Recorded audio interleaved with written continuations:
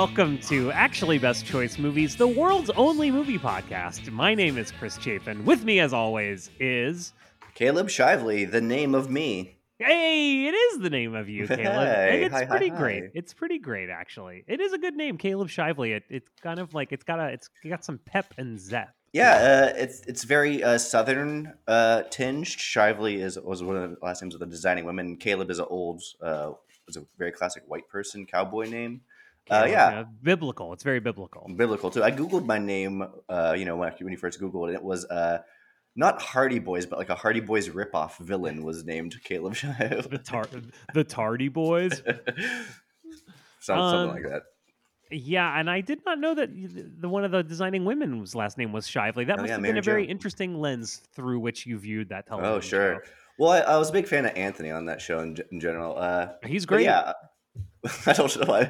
I'm having all these like flashbacks of designing women. I can't keep my thoughts straight. But that's a separate podcast that will. You're having to all of these flashbacks. You're having many different designing women flashbacks. It was a popular show. I watched it with my parents all the time. It brought so much heat. Delta Burke was on it. Jean Smart was one of her first big TV shows. It was a very amazing. Sex and the City completely ripped that shit off. It's completely true. This is the kind of stuff we talk about every episode on Actually Best Choice Movies. We talk to you about one movie that's old, one movie that's new. And this week, I do have to say, I think after having watched them both, I think it's a very inspired pairing, as always, down to Caleb being a genius. We're talking about Dune 2021, the Denis Villeneuve Dune movie. I made sure to say that because I Googled how to pronounce his name, and I'm very proud of myself. Yeah. Denis Villeneuve, starring Timothée Chalamet, which is also how you're supposed to say his name. Timothy. Yeah. He's very shy about it and doesn't want to make anyone say Timothée, but that is how you're supposed to say it. Are you really Timothée? It's supposed to be Timothée, but that always just seemed like too obnoxious requirement to put on people. So Timothy, Timmy. And the other movie is Lord of the Rings from 2001. Both adaptations of supposedly unfilmable nerd texts that are like, sacred. Both very successful movies, and both, we can assume with Dune, launching small franchises. Yeah. Fantastic. Great thinking, Caleb. We're going to talk about it more in just a second. That's all this week on Actually Best Choice Movies.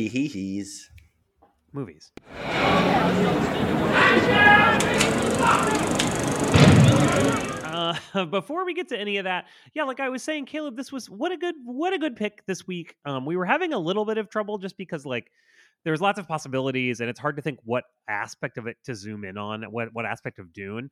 One of the things I was thinking of, which I didn't ever communicate to you, was I thought the visual design of this movie was so inventive, and it made me think of movies like Alien, say, where it's, things in space is such a well-trod territory in film and television, and it's like people tend to kind of use the same shorthand visual design elements, but Dune really I think is very inventive and original in its visual design, in the spaceships and the instrument panels and the armor and all that stuff, right? It's completely imagining something different. But the aspect you chose to zoom in on, which I think is really smart, is these literary adaptations, these big blockbuster movies, these beginnings of franchises. So do you want to tell me a little bit about this?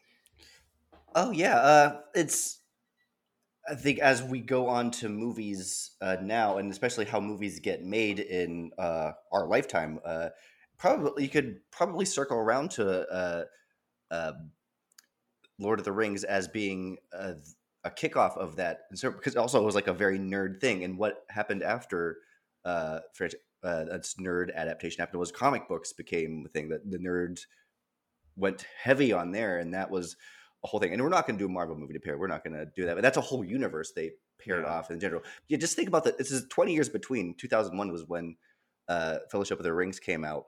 And this is 20 years later, which Dune came out, which, there's 20 years of franchises in between there. You got the MCU. And another movie we talked about doing was, speaking of space and how sci-fi thing, the first and kicking off a franchise, Phantom Menace, the Star Wars movie, which was crazy successful.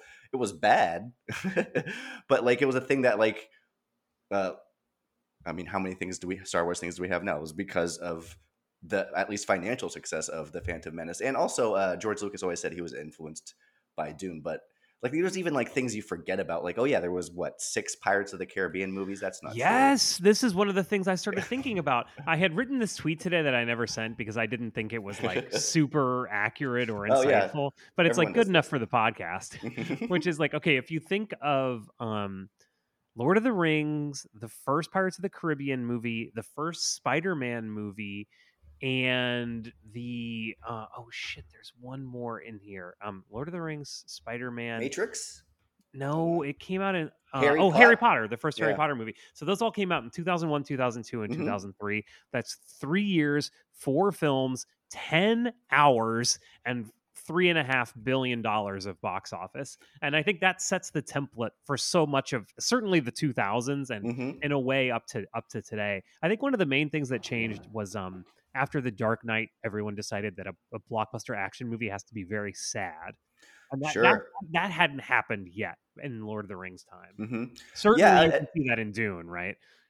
I mean, there's some feelings with Lord of the Rings, just as the fact that it is, but that beloved of a novel by and can be enjoyed by adults, and did come out at the same time as Harry Potter, which was clearly more aimed at a child Right, sure, demographic. yeah. But But yeah, this there is. movie is aimed at children too. I feel like, Oh I mean, yeah, I would agree with that too. There was a Burger King tie-in for Lord of the Rings. That's one of the last things I Googled instead of actually doing research. I was like, oh yeah, I remember there was Burger King. Is that right? And I looked up all the toys and then got distracted and realized we had to record the that's podcast. pretty funny. I like that a lot. What were the Burger King toys? What were they? They're like figures, but like there was a whole bunch of them that they connected, and there was a center one, which Oh the God, center one was I don't know. I think it was. I don't even. I'm looking at a picture. I still can't tell what it is. was But yeah, this? the toys are fucking cool looking. Wasn't there? I feel like for like a decade, I had some kind of like glass goblet for Lord of the Rings. I had gotten at something like Burger King or Yeah, something I like that. remember. I think they had, because you could get the paper crown there. I think it had like the elfin language which around the ring Yeah, there. and I feel like it used to light up on the bottom, like there was some kind of little thing you could like flick a switch and make the bottom light up. Oh yeah, probably could get I'm money of googling it weird right now. thing. Yeah, But it's weird yeah, that that existed. Yeah. I mean, it is like what a strange time for movies, and I mean, but just to talk about both of them, right? Like it is Continue. the and it's certainly like Lord of the Rings had been adapted before with these great Rankin Bass cartoons, Oh which are sure, like for sure, 100% they're loved not it. major like blockbuster movies, but they were like pretty faithful and like enjoyable They have adaptations. its cult following. Yeah, I'm a huge fan of that Rankin Bass Hobbit. They're really, really good. And then, but not exactly the same kind of thing. And there's And a Ralph Bakshi adaptation where they did like the first first book and a half of the second one. But yeah. right, right, right. And then Dune, of course, famously, there's this half David Lynch movie, half Hmm. whoever it was, half Alan Smithy movie.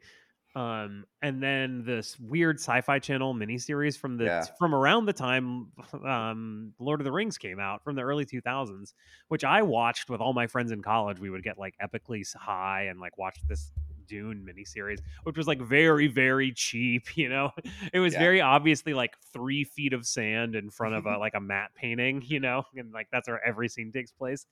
But it's like kind of fun. But there are these like things that are like these unwieldy, super dense, like very emotionally charged sci-fi fantasy masterpieces that are like supposedly unfilmable, right? You just cannot convey what what the book is in a And movie. it's also due to the passion of its fan base too. Like Right. Dune is like a super thick novel. Like there's 3 Lord of the Rings. I think people love these things. It's like pseudo religions are based off of these Yeah, exactly. tomes. Uh, But these movies both found a way to do it. And like I mhm, think there's an mhm. argument. Certainly I was reading the Roger Ebert review of Lord of the Rings where he's saying like this is a good, exciting movie, but it's not really Lord of the Rings. It is obviously in some ways, but the book is so much about just kind of about walking, like Yeah. if you reread the book, it's so much of it is just about like hiking and like how boring and painful it is and how worried everybody is. And they just want to stop and eat lunch, but they can't stop and eat lunch. And then they finally get somewhere, but they like get kicked out of that place like immediately and they have to fucking go walk somewhere else. And, the movie is a lot more like big action set pieces, which are all in the book, but they're just maybe not the focus in the way that Yeah, they're it's the focus in the movie. if you're gonna make a film where you have to heighten up your juicy stuff too. And I don't know. I think maybe that's why Dune could only succeed as a film now, and I guess we'll get into it more in a second. But yeah, it's because of not only the expansive of technology, which both these movies Yeah. probably couldn't exist without the certain technology, but also because audiences were ready to be like, okay, cool, we want a post blockbuster now. We want something that's big and thing, but really just is more slower and political in its way too with Dune. Yeah, it is. I mean, it is. Well, Yeah. it's funny to watch. I mean, again, we'll talk about it in a second, but it is funny to watch Dune now because when it was written, it's about imperialists in the Mhm. Middle East, but it's like that wasn't so much of a thing in culture as it is now. It's Mhm. very easy to slot that into a contemporary person's understanding of the world, but that is what the book has been about this entire time. I mean, the For longer sure. the Dune books go on, the more straightforwardly they're just like Paul Atreides is Muhammad, and all the Fremen are Muslims, and everybody else is the Westerners, and it gets pretty obvious. In the first one, it's a little bit mysterious, but not in the movie because it's just visually you just keys into so much of action movies you've been seeing since we invaded Iraq, where you're just watching like soldiers in the desert and like guerrilla fighters in the desert, and it's like that's just such a part of especially Mhm. American culture now. It is interesting how it keys into that. But yeah, I don't know. Do you want to get into it? Do you want to talk Yeah, about we're this talking first about it now, movie? so let's just say some words and then keep doing what we're doing. Yeah, yes. So the first movie this week is 2021's Dune. I've been having dreams about a girl on Arrakis. I don't know what it means. Dreams make good stories. But everything important happens when we're awake. Hey, you. Put on some muscle? I did? No. We are House Atreides. There is no call we do not answer. There is no faith that we betray. Smile, Gurney. I am smiling. The Emperor asks us to bring peace to Arrakis. House Atreides accepts! Like Arrakis itself, many have tried and failed to conquer Dune, the 1965 Frank Herbert novel that's a classic of science fiction. It's been stripped down for parts by many, most notably George R.R. Martin, who lifted not just its concept of warring great houses and sad action set pieces, and this has always kind of bugged me, the entire character and arc of Swordmaster Gurney Halleck from Dune, who in Game of Thrones becomes Dancing Master Silvio Farrell. But it's exactly literally the same. It's always bugged me.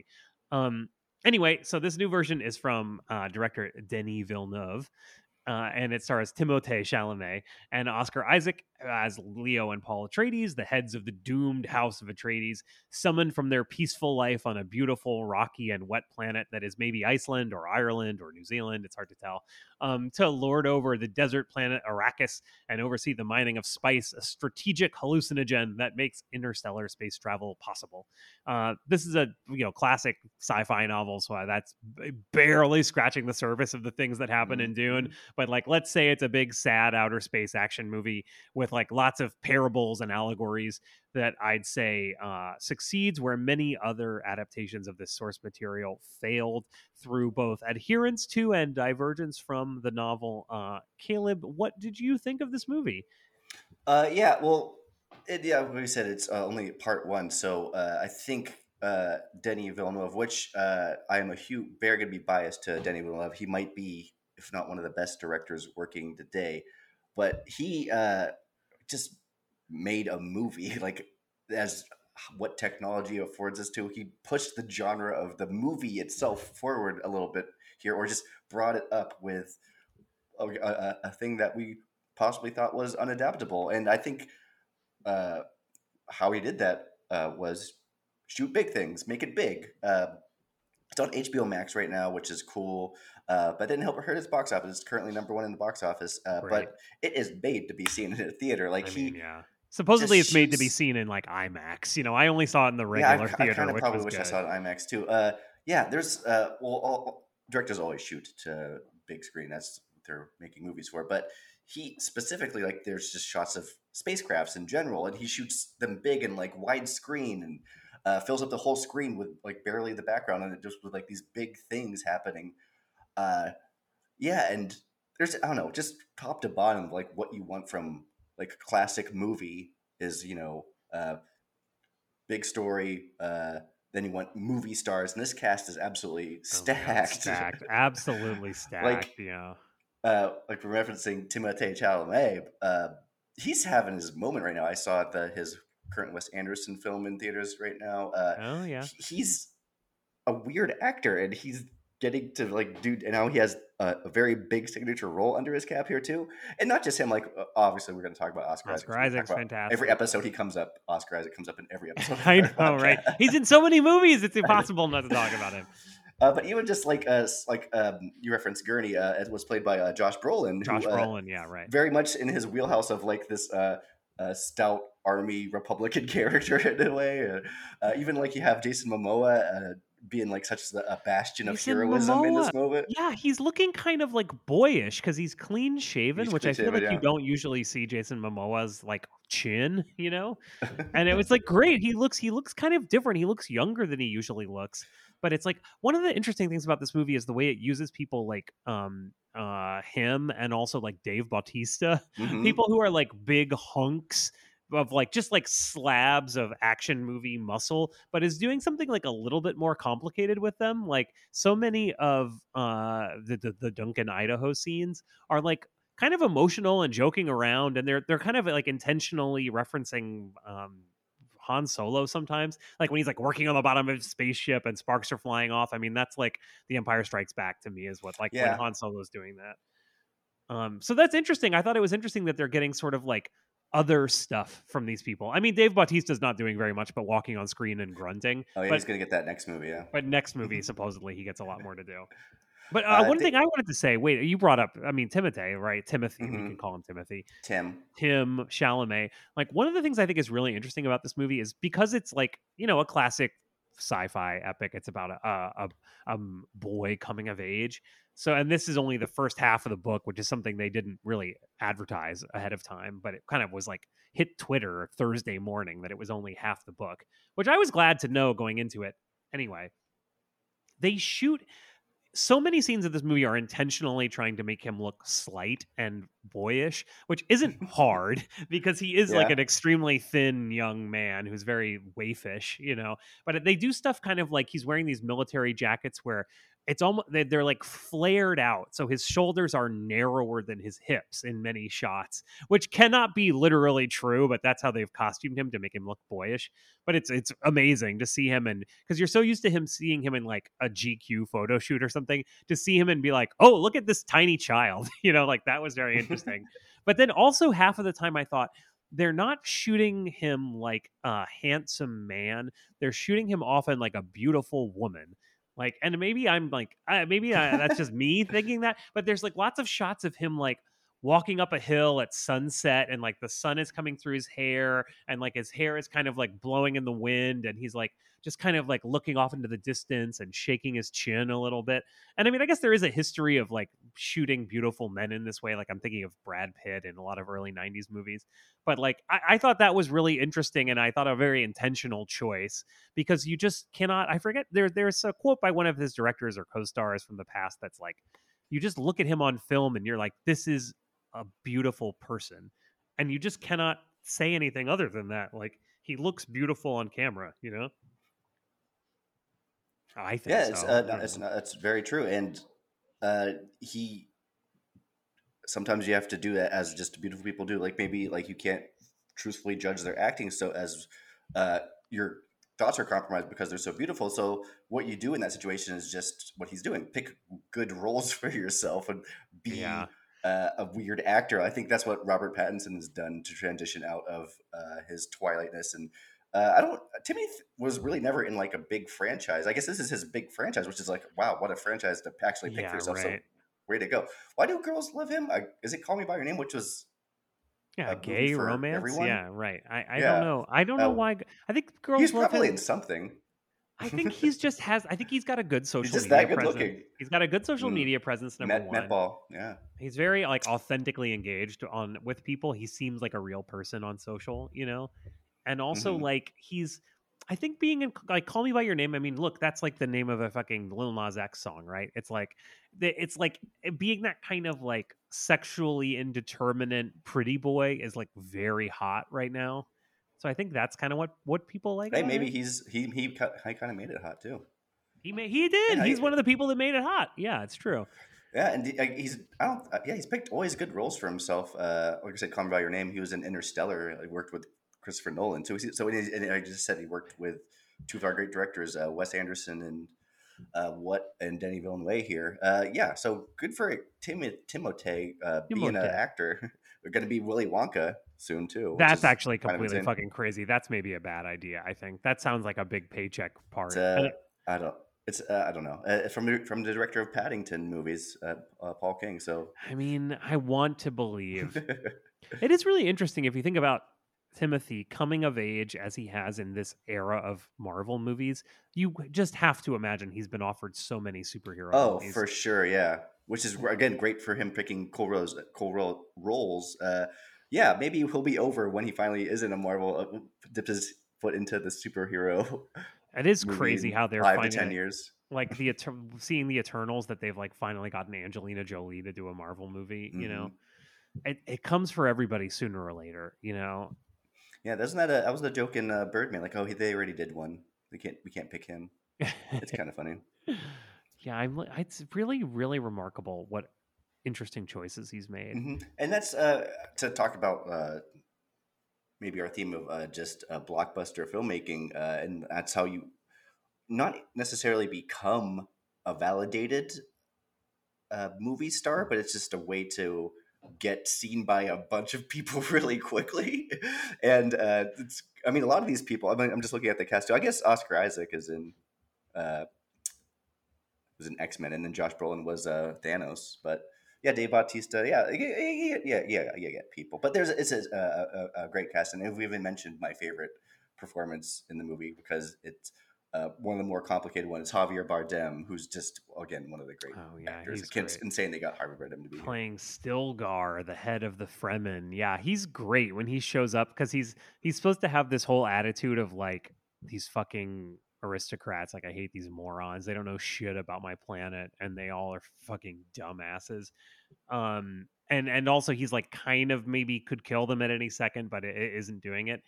I thought his performance is great. I mean, he got a lot of laughs in the movie theater I was in. It's a funny scene too, the first scene, because it's this thing on Arrakis where it's like Arrakis is a desert, there's no water, so the greatest possible show of respect is to spit at someone because you're like giving them your water, you know? Oh yeah. So it's like he spits, and then everybody's gonna kill him, and then they figure it out, and it's Oscar Isaac spits back at him, and yeah, everybody. They say, "Thank you for your gift of moisture." Just so fucking funny. Yeah, I mean, dude, is a weird movie too. Like, let's not lose sight of how absolutely like bonkers this movie too. He has to learn this test because he can hear voices. So part of his test is to cut off his hand. It's this awesome scene. It's great. Oh, not speaking of great actors, they get Charlotte Rampling. Oh yeah. Well, have you ever read this book, Caleb? Have you ever read this? I have not. No. Oh, no. Yeah. So, yeah, this is... And I barely remember the Dune, the Lynch version. Super famous scene, yeah. The Bene Gesserit sisterhood, the weird sisters, the witches, they're so huge in the Dune universe. Those Bene Gesserit. The Quetzalcoatl Haderach, I think, is the name of the test. Oh no, that's the chosen one. God, I forget the name of the fucking test. It has a dumb name. Yeah, I forget. I think it had it might be the Quetzalcoatl Haderach. Quetzalcoatl, which I'm definitely spelling I'm definitely spelling correctly. A shortening of the way. Yeah. This is the Quetzalcoatl Haderach. Where it's like you put your hand in this box, and you are feeling the most intense pain you've ever felt in your life. And you're like, they're showing it in the movie. He's like imagining a hand getting burned off. And that's like, that's what's happening in your mind, is like, you just know for a fact that your hand is being burned to ashes, to cinders. But it's like, if you move at all, they're going to kill you. And like, are they really going to kill you? Or is it just a kind of test? Like, seems like they probably would kill you, actually, and but then at the end she finally calls it off, and he pulls his hand out, and it's totally fine. This is like Fear is the Mind Killer. I mean, it is funny how many things from Dune are iconic with a certain set of people. I mean, Fear is the Mind Killer, the spice must flow, all these kinds of spice. Like, these are the kind of things that show up as like weird one-off lines and strange cartoons, you know? Oh yeah, South Park references the Spice when they were making fun of Tom Brady. Exactly. These kinds of things, you know, or like an anime or something where a Yeah. bunny all of a sudden will say, "Fear is the mind killer." You know, like it's very, very, very influential text. And yeah, I mean, how did this movie do? Okay. It's been a long time since I read the books, but definitely there are a lot of it I remembered watching it back again. Sort of the big main scenes I think are, you know, Sure. pretty faithfully represented. But like I was saying, one of the things I really liked was the visual inventiveness of the movie. Like there's when a giant spaceship comes into view, it looks like a giant concrete cigar that is hollow, and then a bunch of tiny little dots come out of it. But those are like terrifying murder spaceships. Hmm. And I really liked the film's commitment to looking weird and also trying to establish like your emotional connection to that weirdness. I thought that was like what science fiction filmmaking should be doing, and it Hmm. doesn't do enough these days. I felt like he repeated some of the shots for these big spacecraft. They come in like, okay, cool, it's rising out of a something, it's rising out of sand, it's rising out of water.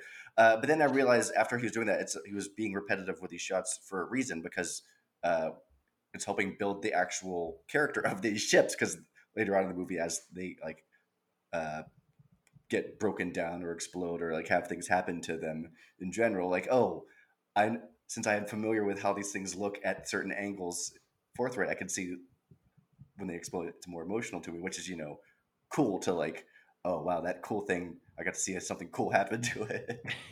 Well, speaking of emotion, so this is one thing speaking of like emotional connections, emotional reactions to the movie, this is one of my quibbles with the movie is like I think the way I think the way it is good, but it's like okay, so basically from the very beginning, from the first scene, you know everybody's gonna die. The movie's just telling you very explicitly, like, and many characters say it over and over again, like, this is a trap.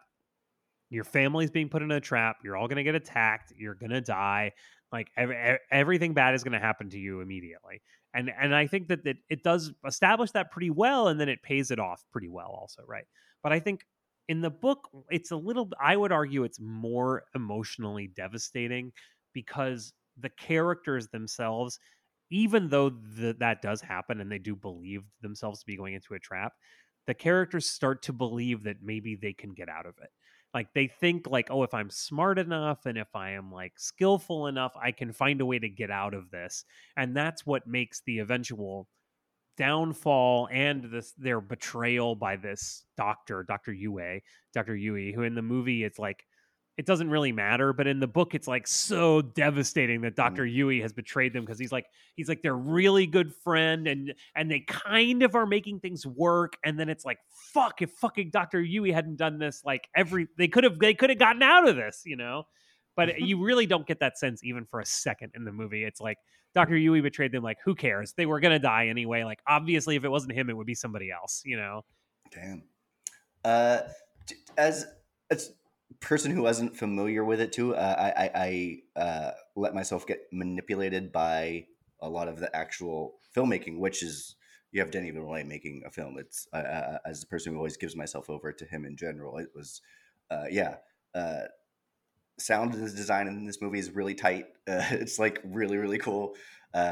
Sorry if you watched it on HBO Max because you didn't get to have that surround sound of like the fluttering of a thing, or like there's a whole pitching their voice is a big part in this movie, and that is was designed beautifully. Really, really, really impressive stuff. But yeah, speaking of Denis Villeneuve, to talk about fanboying of him, which like he's turned into like his movie before this was Blade Runner 2049. So he's taking like two sacred things in movie. He's taking the Blade Runner, which is one of the great movies of all time. Another sci-fi thing. You talk about Alien. We like did that on this show, did we? I don't think we did actually. Oh, interesting. But yeah, I didn't like it that much, to be a perfect. Visually stunning. I didn't think it was that great of a movie. This is 100%. I agree with it, but also like what he built that world out to make look cool. Yeah, was amazing. Definitely. I'm a huge fan of his other movies. Rival, I thought was so good. Sicario, but I wasn't too familiar with his movies pre Prisoners and Enemy, which both had Hugh Jackman. One had Jake Gyllenhaal. So it was like his big American features. Before that, he was in 2010. He had an Oscar nomination for a foreign film because Canada, if you're in French, you get a foreign nomination because that's insane. Even though it doesn't seem like it should count as Canada as a Yeah, foreign country, but it but does if it's French Canada. Yeah. So he's made all these like big epic sci-fi since Prisoners is about shouting at camping, and it's actually one of the great cinematography movies. Anyway, his early stuff is so depressing and insane, and I'm so glad he's like making big blockbusters because one, he's always had that eye. Like even his first movie is called August 32nd on Earth, and it's like a Jacques Tati riff or like a French New Wave riff. Very fun, but also like he just made like a pop movie in 1998 that was like kind of slow. He took a couple of years off. There's another movie called Maelstrom in the year 2000, which the narrator's a talking fish because he's always good with creatures. My man always does creatures well. Arrival had those cool creatures. Blade Runner, Dune obviously has amazing creatures. But then he made this movie that I just recently watched right at the same time I watched Dune, Incendies, which is the one he was Oscar nominated for. And it's his best movie, and it floored me, so I have to mention it. I was so depressed after watching it. I loved how sad it made me. It's based off of a play in the Middle East, which is he really does this outsider's Western perspective for it too. I didn't know that because I was reading about it because I was obsessed with this movie. But it has some Radiohead song drops for that reason to make it seem more Western, but the drops in it and Radiohead's such a good band that they work so well. I don't know. He's just so good at how he manipulates me, specifically me. Specifically, Caleb. Yeah, your that I'm so glad disconnection and ennui, and that Dune gets to exist. Well, tell me more about Incendies. What is that movie about? Ooh. So, I don't want to get too deep into it because I'm not going to even spoil it. But she's a mom and she passes away and gives her children in the will. They'll inherit the will, but they have to like track down their brother and their father, which they didn't know about their past. So as it unravels its past, like we as the audience get to see other flashbacks of like her and get to know more than the kids know. And so it's like once they find out like, oh wait, we get to learn that, oh wait, they were the ones that were born in the prison, not their brother, or like stuff. There's child murder, there's rape seeds, there's a mass what's it called, burning of a public bus. It's insane and it's so good. And the twist at the end, like you're going all through all this stuff, and then the twist at the end just kicks you in the face, and it's so good. I'm not going to spoil it, but Incendies, you can't stream it anywhere, so sorry everybody. But I rent a DVD. How did you? Oh, you rented the DVD. Yeah. Caleb, I know this comes up on this show periodically. I do love you are the one of the only people I know in my life who is like screwing over the Netflix corporation by making them maintain all these physical plants and like doing mailing. All they want to do is stop doing this, but it's so cool that you do the DVD. But my point is that Denis Villeneuve is really one of the great filmmakers and a person who rose to the challenge of Dune. I guess we should mention Jodorowsky's Dune, which is another adaptation that was so good it didn't get made. That Disney almost made it at one point, which is kind of weird to live in that universe where that actually happened. That's like late 70s, early 80s Disney, where they were just fucking floundering and they had no clue what they were going to do with anything. Like, people, Jodorowsky has a cult of people who always want to see his movies. Let's give him money to make something weird, maybe. Everything we make is a massive flop, and we might be going out of business. So, like, let's just do whatever, What if they gave him the Shaggy Dog to do instead? That'd have been... I want to see The Cat from Outer Space by Jodorowsky, Well, this is actually one thing about Dune. This is like a real criticism I've seen of the movie, which is that... so one of the main bad guys, Baron Harkonnen, who's being played by Stellan Skarsgård in this movie, who I think is doing a good job. Some people hate his performance. But one of the things about his character, not just in the books, but in all the other adaptations, is he's supposed to be a person of appetites. Like he's hugely physically fat. And because of that, has to like have this technology to hover his body around because he's like too fat to walk. But the other thing is he's supposed to have like disgusting sexual appetites also. He's like a pedophile and he's constantly like he's surrounded by like children, and he's talking about having sex with children and all this stuff, and it's because you're supposed to be like repulsed by him, but you're also supposed to see him as like the ultimate expression of like, capitalist appetites. It's just endless hunger, endless indulgence of himself, right? And so that's all been dropped for the movie. And he is fat, but in fact, I don't even know if we ever really see him eating. Maybe like for a second. Yeah. But it's like really he's just like a huge, you're just supposed to be disgusted by his physicality. Like it's like a body horror kind of thing where he just has a big fat glistening wet body, but there's no kind of like explanation as to why he might be like that. I mean, for all you know, he's some kind of crazy alien that is just like a big fat alien, like a Jabba the Hutt kind of character. But that was interesting, and I mean it is interesting to kind of excise that part of the movie. I mean, I understand that like you wouldn't want to make a movie in 2020, but it's like he's the villain. It's supposed to be bad. Yeah. It's supposed to be reprehensible. That is why it's in there.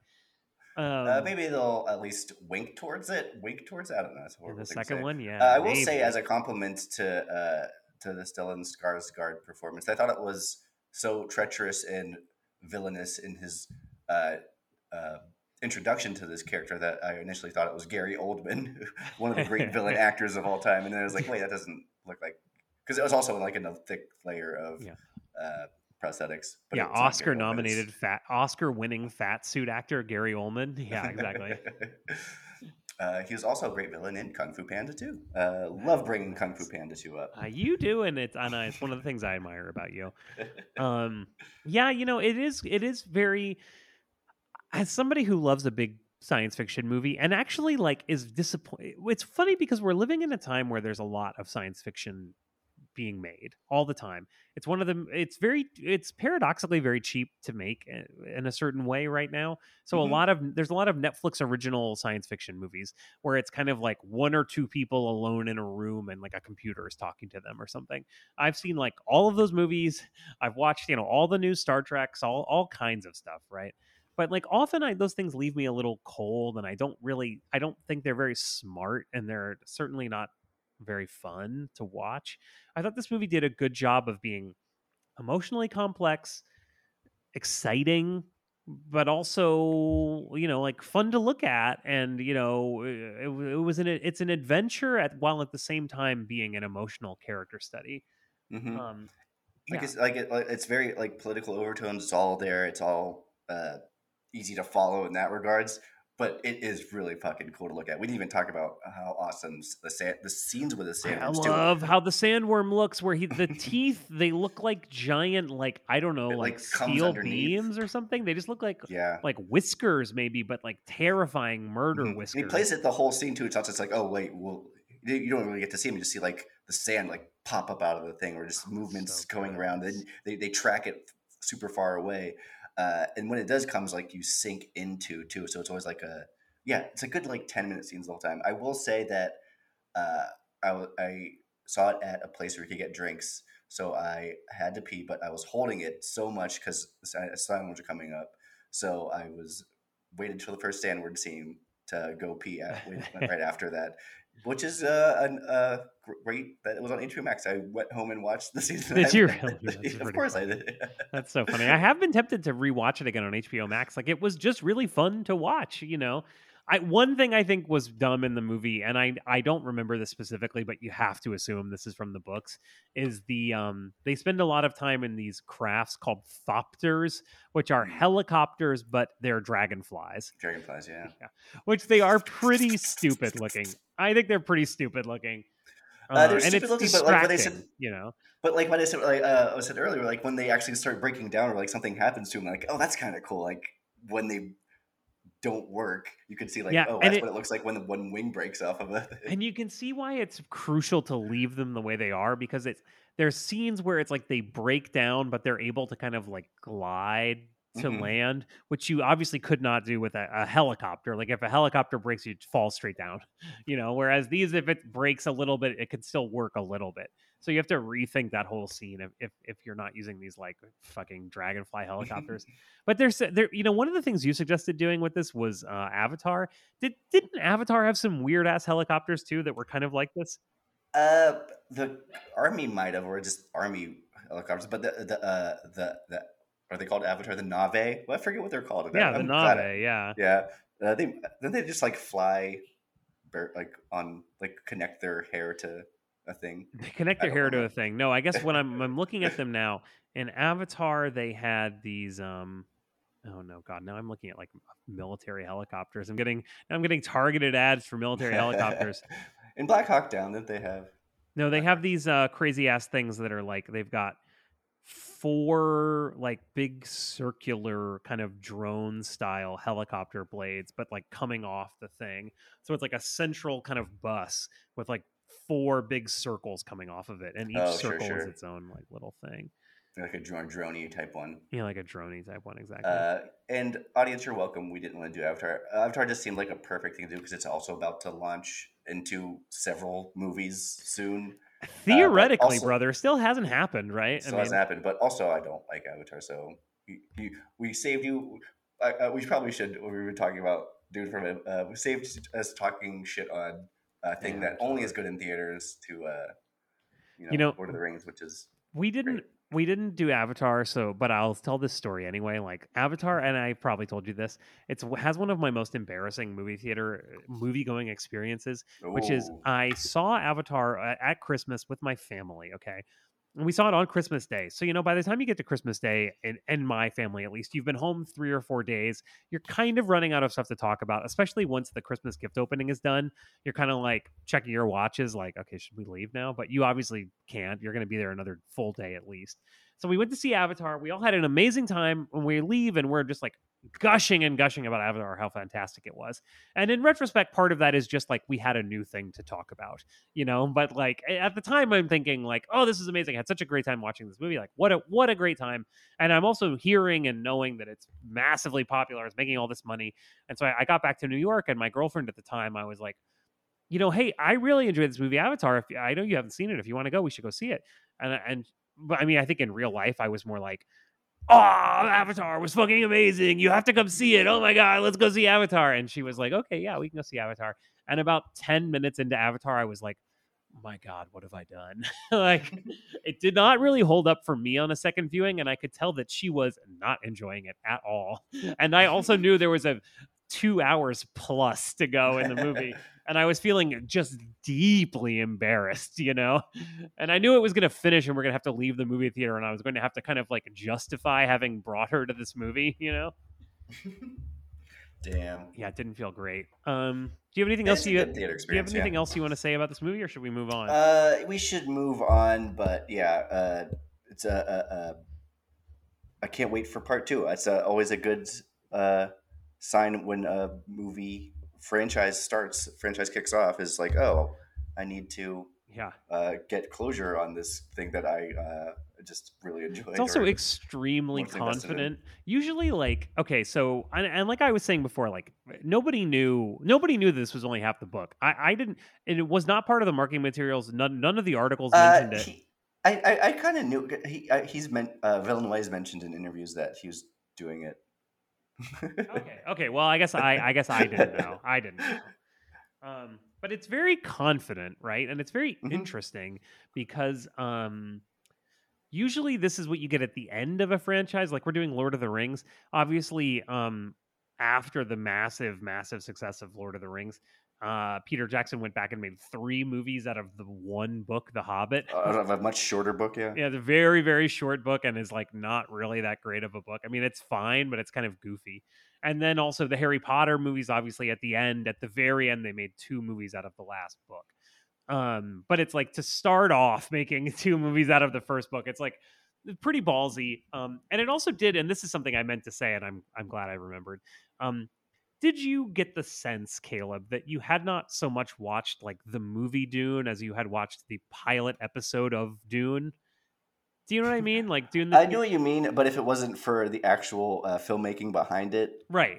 Yeah, it's what sets it apart and makes it worth the attention, and probably production design awards it'll get at Oscars. And I mean, yeah, right. I mean, and I don't mean that as a knock on the filmmaking. The filmmaking is fantastic, but I mean just sort of the note it leaves you on.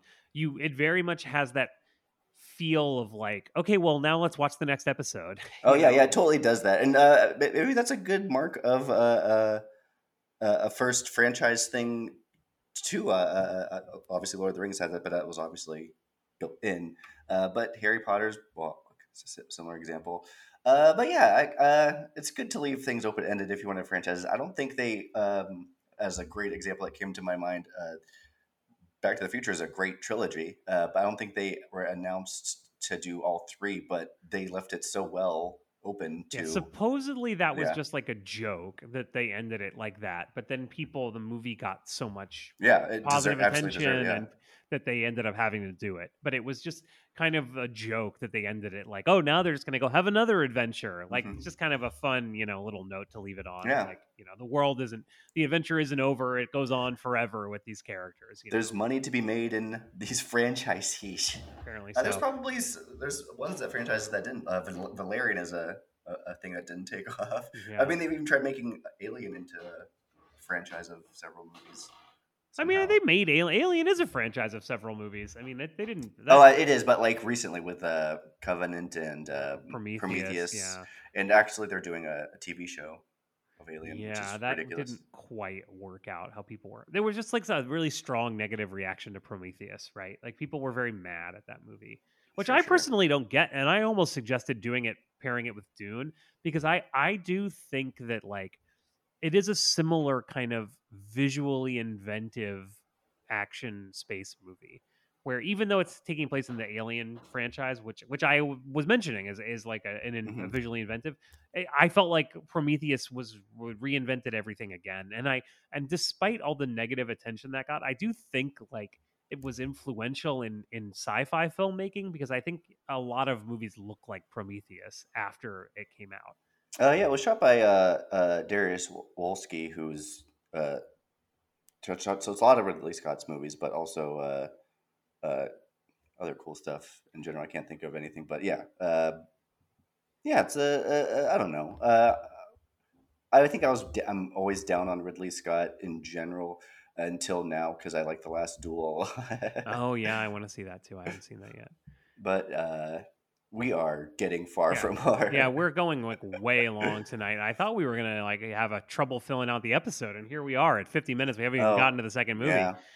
We could go through this here because we've all seen Lord of the Rings here, so let's. We're gonna just talk about give some flowers to a movie right now. An amazing movie, yeah. So let's do it. The next movie is 2001's Lord of the Rings: The Fellowship of the Ring. What must I do? Ring must be destroyed. The ring must be cast back into the fires of Mount Doom. There is evil there that does not sleep. Sauron's forces are already moving. They will find the ring and kill the one who carries it. No! Come on, Frodo! I cannot do this alone. Here is a quote from Peter Jackson in 1998. Fantasy is the one genre that's never been done especially well. After 100 years of cinema, there's not a lot of new ground for storytelling. We can all point to great musicals or horror films, but no one's ever really nailed fantasy. So that's the challenge. I want to see if I can pull it off. Jackson was, of course, referring to his adaptation of J.R. Tolkien's novels, The Lord of the Rings, the first of which is 2001's Fellowship of the Ring. Needless to say, Jackson nailed his assignment. Chris, let's talk about 2001 Fellowship of the Rings. We were teenage boys at this point, going to movie theaters and seeing things that we've read or seen. And what was your mindset going in, if you remember that time? Oh my lord, going in to see The Lord of the Rings. Well, I'm a little bit older than you, Caleb, and this is like right in that time when that matters a lot, because I was a teenage boy, but I was 19. And yeah, I was like, 16. So what was I thinking? Well, I'd seen Harry Potter earlier in the year, I guess, and I was just like, I'm somebody that really loved Lord of the Rings as a kid. And actually, my mother read me these books as a child and then I went on to read them myself at least once, maybe more than once. And I was very, very excited for it. And I think, like I mentioned before, I left kind of feeling like that Roger Ebert review, like this was great and a lot of fun and amazing. And I think one of the things to really think about with this movie is like, there's so much that's hard to access about seeing it for the first time, but like this is the very beginning of CGI in movies that works. And like to watch this movie in 2001 was to be like completely fucking blown away about how perfect it looks. These days you don't even think about it. It's like, of course everything is CGI'd and everything looks 100% perfect.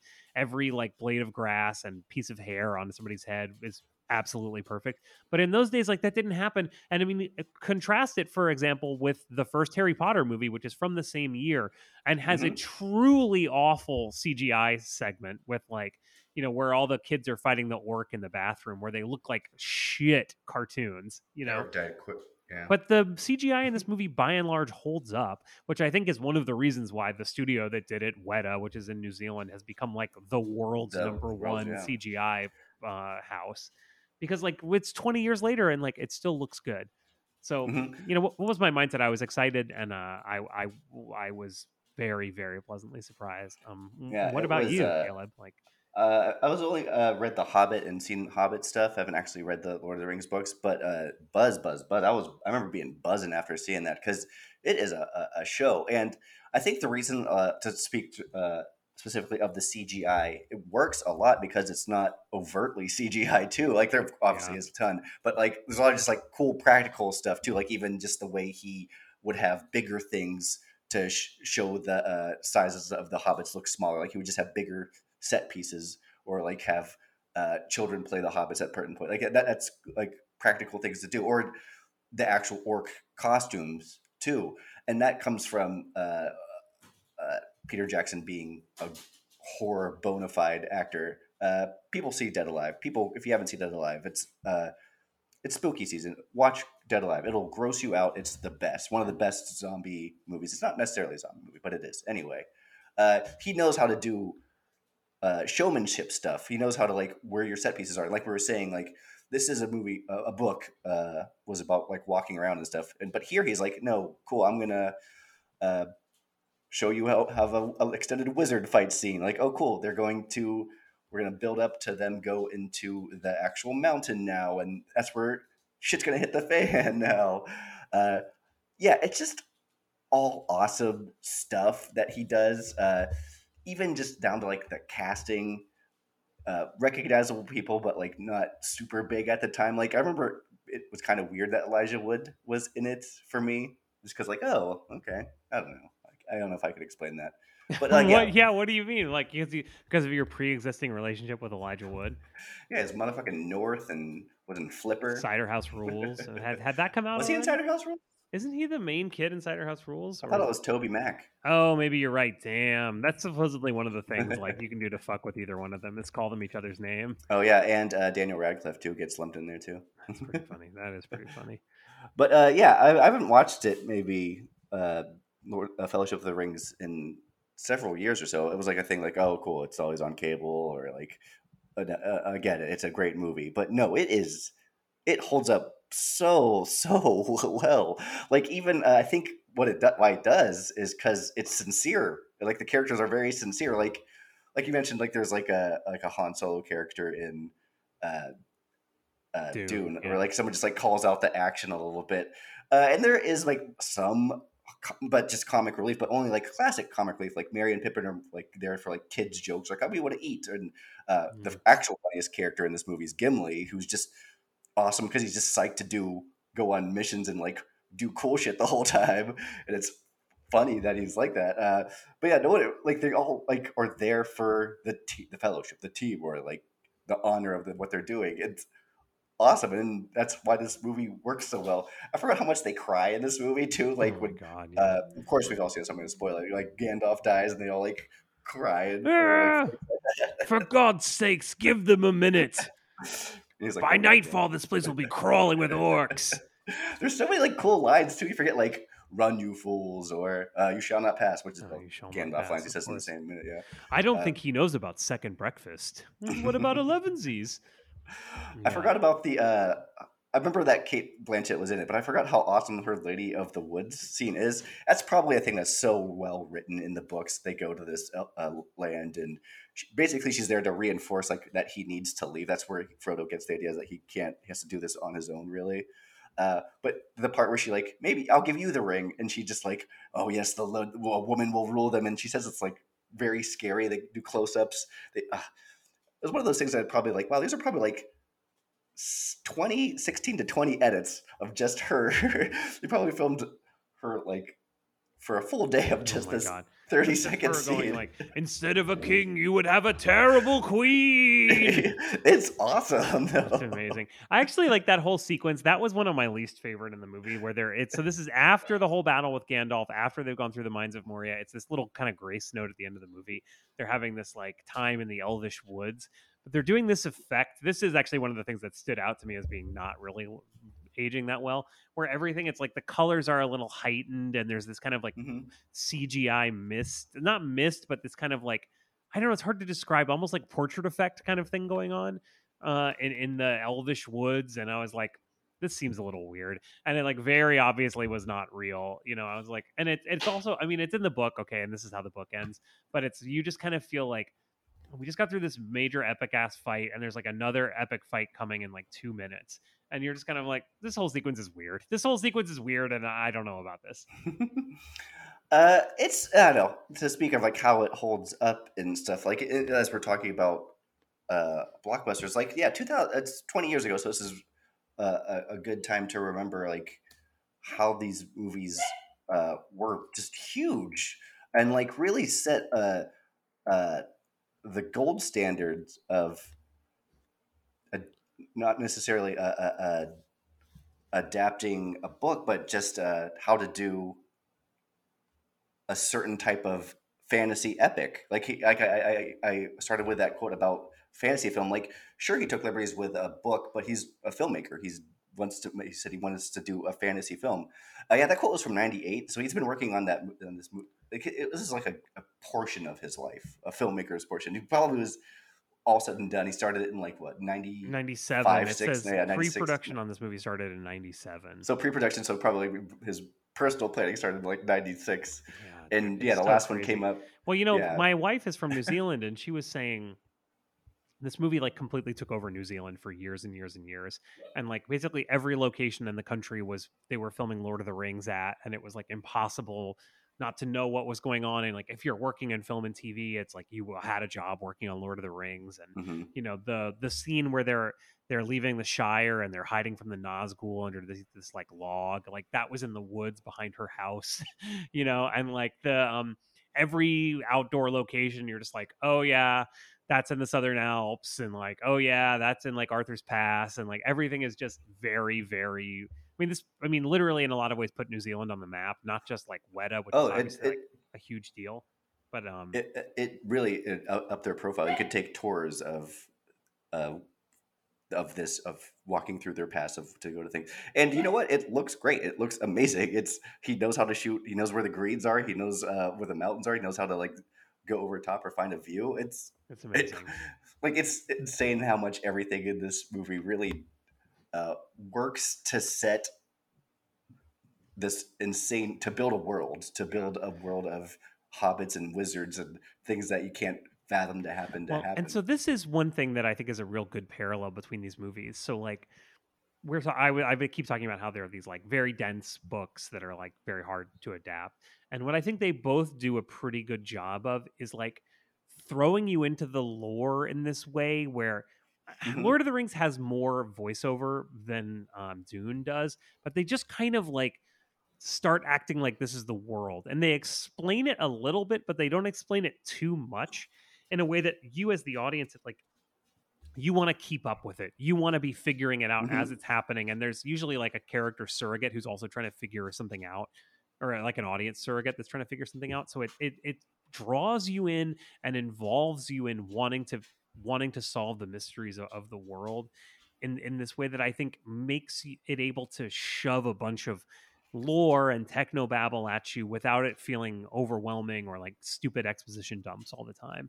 Yeah, that's, I would say, why we didn't want to do Avatar, is because it does do exactly that. Like, it dumbs this you down. This is unobtainium. It's the hardest thing to get. You know, we're like, no, respect your audience and let them, and then show them cool shit. That's what both these movies do.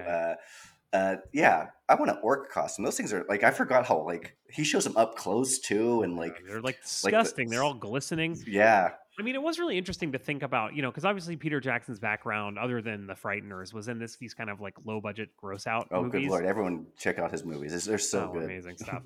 But like, it is interesting to think about that while watching Lord of the Rings, because for Mhm. all of the grandeur, CGI stuff, there is a lot of like camera tricks, and there's a lot of like kind of gross practical effects, and a lot Mhm. of like sometimes things seem kind of like shaky in a way that's maybe not 100% intentional, but it's like the best take of it or something, and just kind of weird choices that you could see a low budget horror filmmaker making. And I think a lot of times those people are really well suited to making this kind of movie, like, for example, the Spider-Man Sam Raimi movie from like the next year, Oh yeah, which is like, Sam Raimi's Sam bringing all Raimi. that same kind of stuff to bear on a superhero movie. And it was a very, very successful, enduring superhero movie.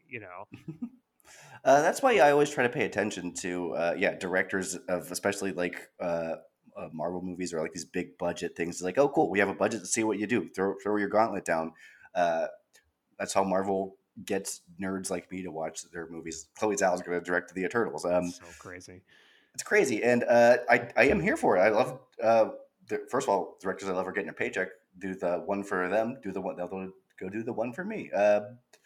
Yeah. So I don't. I love Peter Jackson. I don't know what he's been doing lately. Probably producing. He I does would a lot imagine. of these weird He things. did the Sorry, he did the Beatles docu-series that I think we're all talking about. Well, yeah, this is what I was going to say. He's doing Yeah. a lot of these kinds of things where this is also kind of like a Weta project that he's overseeing, where it's like, he also did one for the 100th anniversary of World War One that was like a really big deal in England. Mhm. That was a big deal, yeah. Yeah, where he's like colorized and like digitally. He pioneered this technique to make old footage look normal by like smoothing out the frame rate.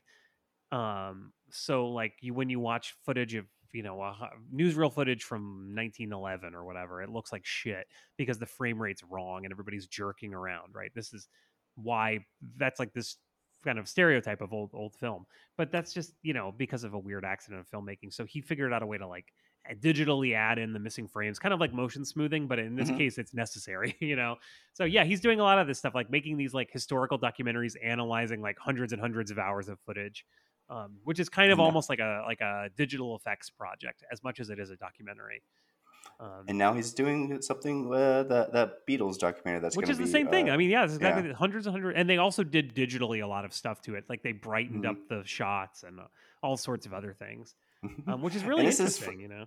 Yeah, it's insane to think that he's become like we're saying, he's doing important work. It's fair to say, Lord of the Rings changed filmmaking, or it's a classic Hollywood film at this point too, which is wild to say. But his other movies are a puppet soap opera, Meet the Feebles, which is insane and gross and worse than everything I could imagine. And then one of my favorite of his early stuff, Bad Taste, which is Bad Taste, sure. so poorly, so like I don't know, 70 cents budget. It's so cheap, but like he gets gross stuff done on this horror movie, alien movie shot in the day with bad costumes. Yeah, Catherine's dad always likes to talk about that movie because there's a famous scene in it where they use guacamole as either it's is it gross. pus or vomit, I forget.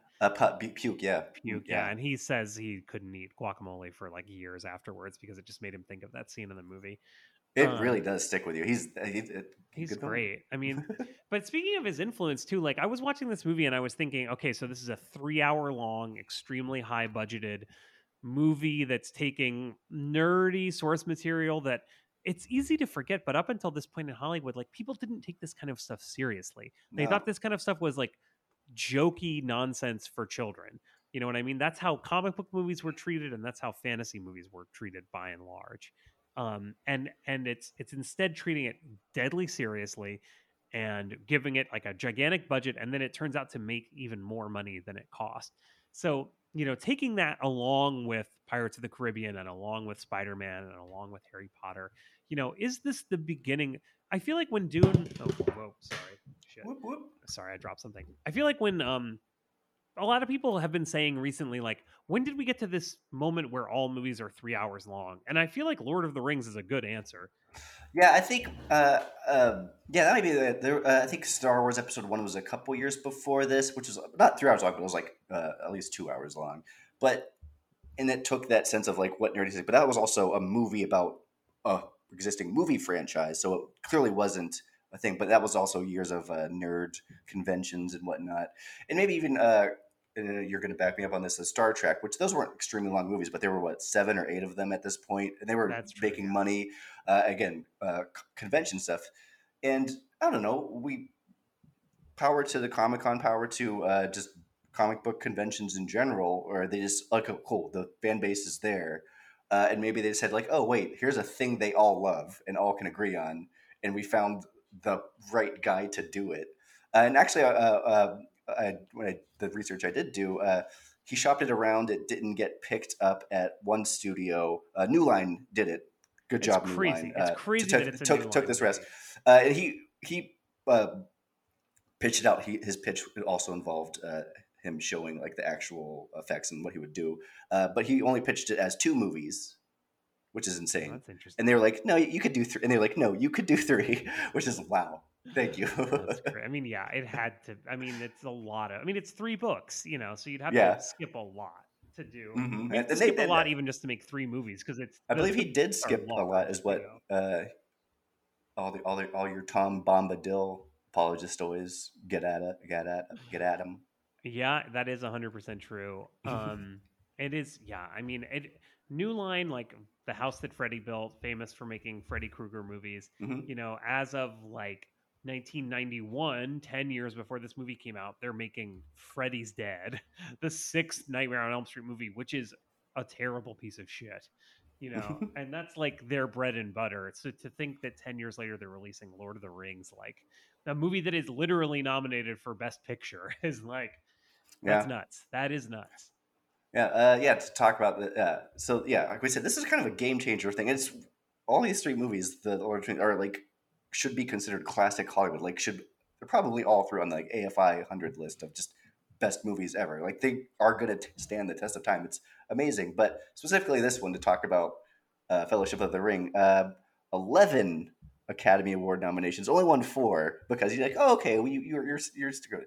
It obviously won for makeup, cinematography at one, which is kind of cool. The guy who did all the subsequent movies didn't win anymore, but he won for this one. Then the score, Howard Shore did the score, beautiful score by Howard Shore. Oh, it's only 3, I guess. Oh no, visual effects. Obviously, it won visual effects. That's what my obviously was going to be. It's a great and specifically as we were saying how you kick off a franchise. Introduce your characters, show their stakes, and then show them react in action sequences of things we want to see them in.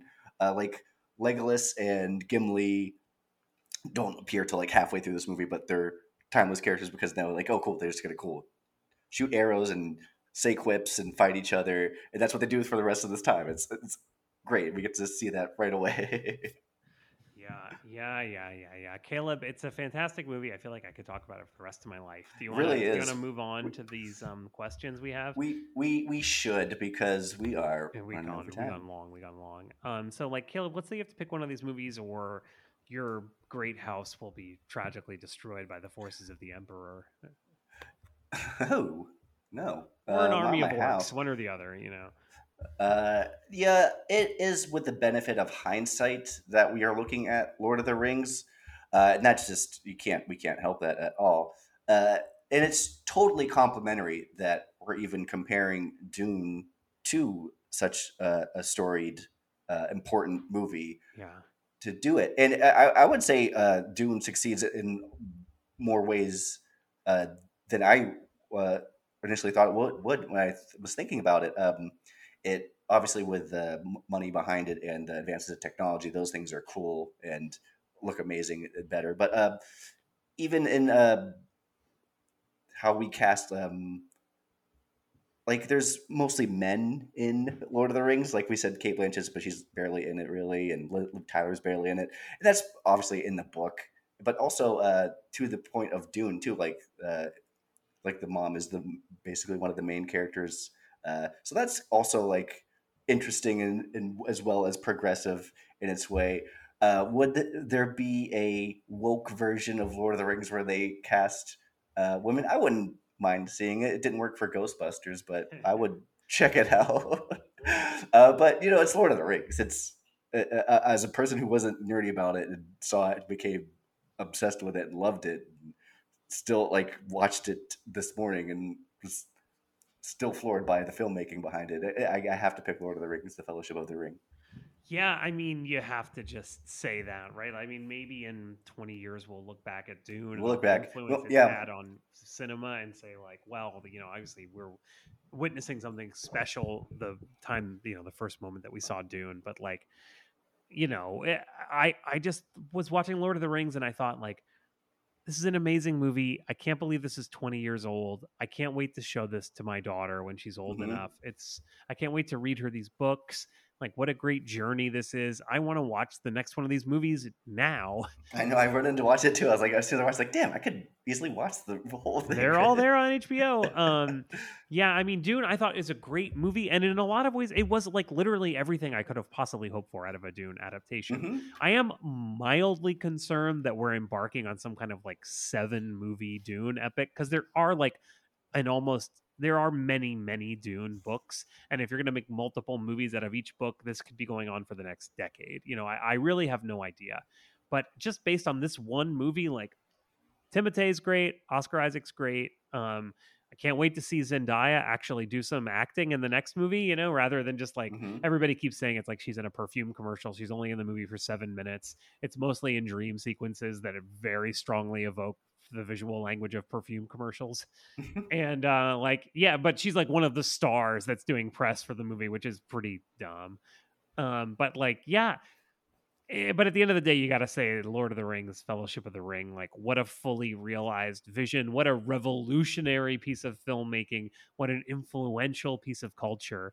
Like, it's fucking good, bro. What can you say? Yeah, it's insane. It's like, not to compare it to like Citizen Kane or maybe Star Wars too, which you could easily compare it to. Star Wars is fair. But as with comparing, when I said invoke Citizen Kane, just like as a movie, when you look back 60 or so years, like, oh yeah, that sticks out of its era, of what the movies were doing of its era. That's an all-time classic. But to its credit, it's a lot closer than maybe even we're conveying that Dune is a very good movie too. Like, it's closer than you think. It's great. It's a great movie. Yeah, I loved it. I felt really good watching it. I feel like, there's no shame being number 2 to Lord of the Rings. No, obviously not. No, not at all. And it's kind of hard to untangle the influence of Lord of the Rings because it came out the same year as Harry Potter and was such a phenomenon. And there was such a boom in these kind of like fantasy adventure movies. I mean, even Pirates of the Caribbean obviously was already in development because it came out very shortly afterwards. But like, this kind of big fantasy action movie that is like also family friendly, the next 10 years were completely full of them, whether it's like Percy Jackson and the Lightning Thief or the Lion, the Witch, and the Wardrobe movies. Even Shrek, there was like 8 of those. Yeah, about even a troll. Shrek. Yeah, exactly. Like, it just created this genre. It was a proof that there was money to be made in this kind of storytelling, and Hollywood got every single one of those dollars. Yeah. Hey, you could build characters through movies as long as you have the story behind them. And man, tentpole franchises, that is the reality we live in. Yeah, brother. And I completely agree. And on that note, I'm just going to say, like, what a fantastic time it was talking to you about these 2 fucking kick-ass movies. These 2 movies that we could probably do an episode for our 30th year anniversary. But thanks for hanging out. What a lovely time it was. Yes, good job. All right. Bye.